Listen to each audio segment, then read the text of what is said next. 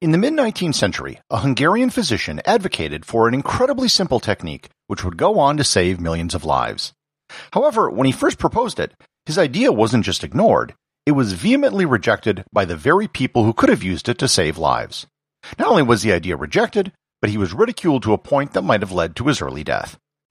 Learn more about Ignaz Semmelweis and how no good deed goes unpunished on this episode of Everything Everywhere Daily.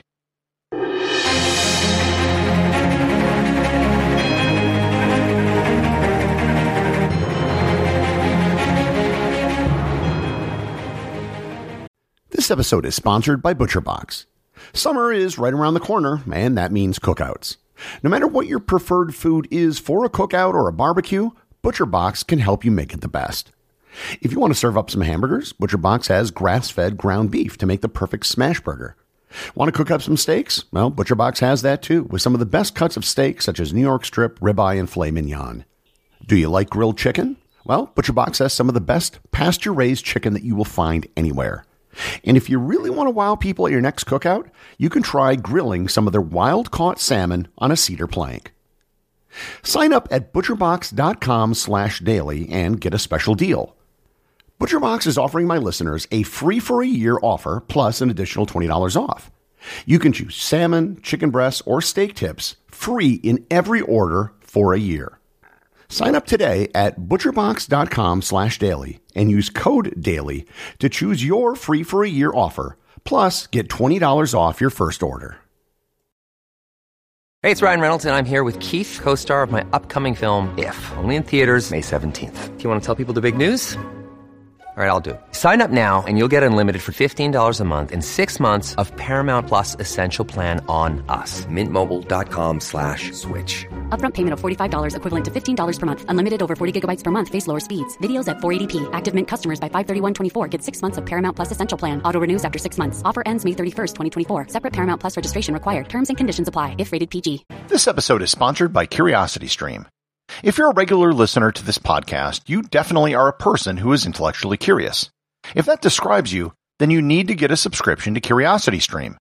CuriosityStream has documentaries on a wide variety of subjects covering almost everything you might have an interest in.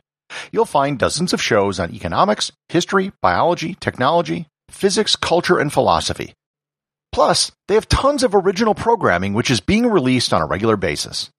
Best of all, you can get a year's worth of CuriosityStream for only $20. Not a month, but a full year. You can watch CuriosityStream on every major streaming platform, as well as on the web and via your smartphone. To start your subscription, just visit everything-everywhere.com/CuriosityStream. Ignaz Semmelweis was born in 1818 in the town of Buda, Hungary, which today is part of the city of Budapest. His family was ethnically German, and his father was a well-off businessman. As a young man, he attended the University of Vienna, intended to study law, but after a year switched to medicine. He received his medical degree in 1844 with an intent to specialize in internal medicine. However, he was rejected at the clinic where he wanted a position, and instead took a position at the obstetrical clinic at the Vienna General Hospital in 1846. Before I go any further, I need to explain the state of medicine at this point in history. The mid-19th century didn't have anything close to what we would consider modern medicine. The germ theory of infection still didn't exist, and many medical professionals still believed in things like miasmas and humors and would prescribe things like bloodletting to patients. Also at this time, the mortality rate for women in childbirth was significantly higher than what it is today. The primary cause of death was something called puerperal fever, also known as childbed fever. It was a disease that would strike women within days of giving birth and would often lead to raging fevers, putrid pus emitting from the birth canal, open sores in the abdomen, and finally sepsis and death. The maternity wards at hospitals at this time in Europe were primarily for lower-class women and often prostitutes. The deal was that women who came to the hospital could receive free care, but their care would usually be overseen by students as it was a training hospital. When Semmelweis arrived at Vienna General, it had 2 separate maternity wards that were run quite differently. One ward was run by male doctors, and the other ward was run by female midwives. However, the outcome in the 2 wards were radically different. The ward with the doctors had a mortality rate that was 5 times that of the ward with the midwives. The reputation of the doctor's ward was so bad that women would often cry and plead not to go there, and there were some that would hold off on their arrival so they could give birth in the street, as if they gave birth en route to the hospital, they could get the same benefits as if they gave birth in the hospital. Shockingly, women who gave birth in the street had a lower mortality rate than those who gave birth in the doctor's ward. This condition of high maternity hospital mortality rates was the case all over Europe. Semmelweis wanted to figure out why one ward had rates so much higher than the other. So he tried to isolate a variable in what the midwives did that the doctors weren't doing, or vice versa. The two wards had operations that were mostly the same, but clearly something was different. One of the first things he noticed was that the midwives made women give birth lying on their side, whereas the doctors would have women give birth on their backs. So he made the doctors change the birthing positions, and nothing happened. Then he noticed that when a woman died of childbed fever, a priest ringing a bell would walk through the ward. He thought that this may have increased stress levels, so he got that to change. And again, nothing happened. The problem also couldn't have been overcrowding, because the midwife ward always had more women than the doctor's ward.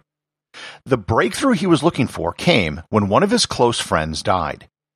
His friend had been doing an autopsy on a woman who had died from puerperal fever when a student accidentally nicked him with a scalpel. Several days later, his friend died with symptoms very similar to childbed fever. What Semmelweis realized was that performing autopsies and handling corpses was something that doctors did that the midwives didn't do. There was something on the cadavers that was passing the illness to the women. He didn't know what it was, so he called it cadaverous particles. His radical solution to this problem is one that revolutionized medicine.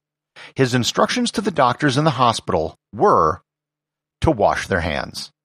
Yep, that was his solution, and the idea which changed medicine.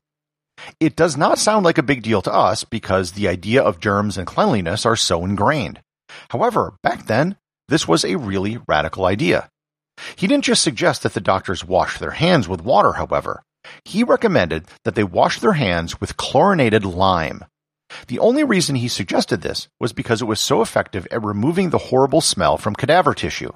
He didn't know how effective chlorine was as a disinfectant because he didn't know about germs. When the doctors implemented this hand-washing regimen, mortality quickly dropped to levels on a par with the midwife ward.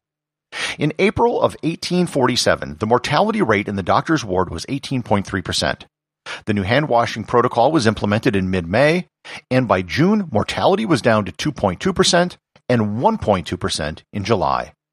Eventually, this was extended to washing all medical instruments, and childbed fever was all but eliminated in the hospital. The results were circulated to other hospitals in Europe, but Semmelweis himself didn't actually write anything. Now, if these results seem like very strong evidence in support of hand-washing, that's because it is. However, Semmelweis's call for other doctors to start washing their hands was loudly rejected. For starters, Semmelweis's theory flew in the face of the way medicine was taught at the time, so there was a great deal of resistance to it. Semmelweis had no scientific explanation as to why it worked, he just knew that it worked. Secondly, many doctors interpreted his findings to think that they were personally responsible for the deaths of their patients, which was something that they resisted. And finally, he was kind of a jerk about it.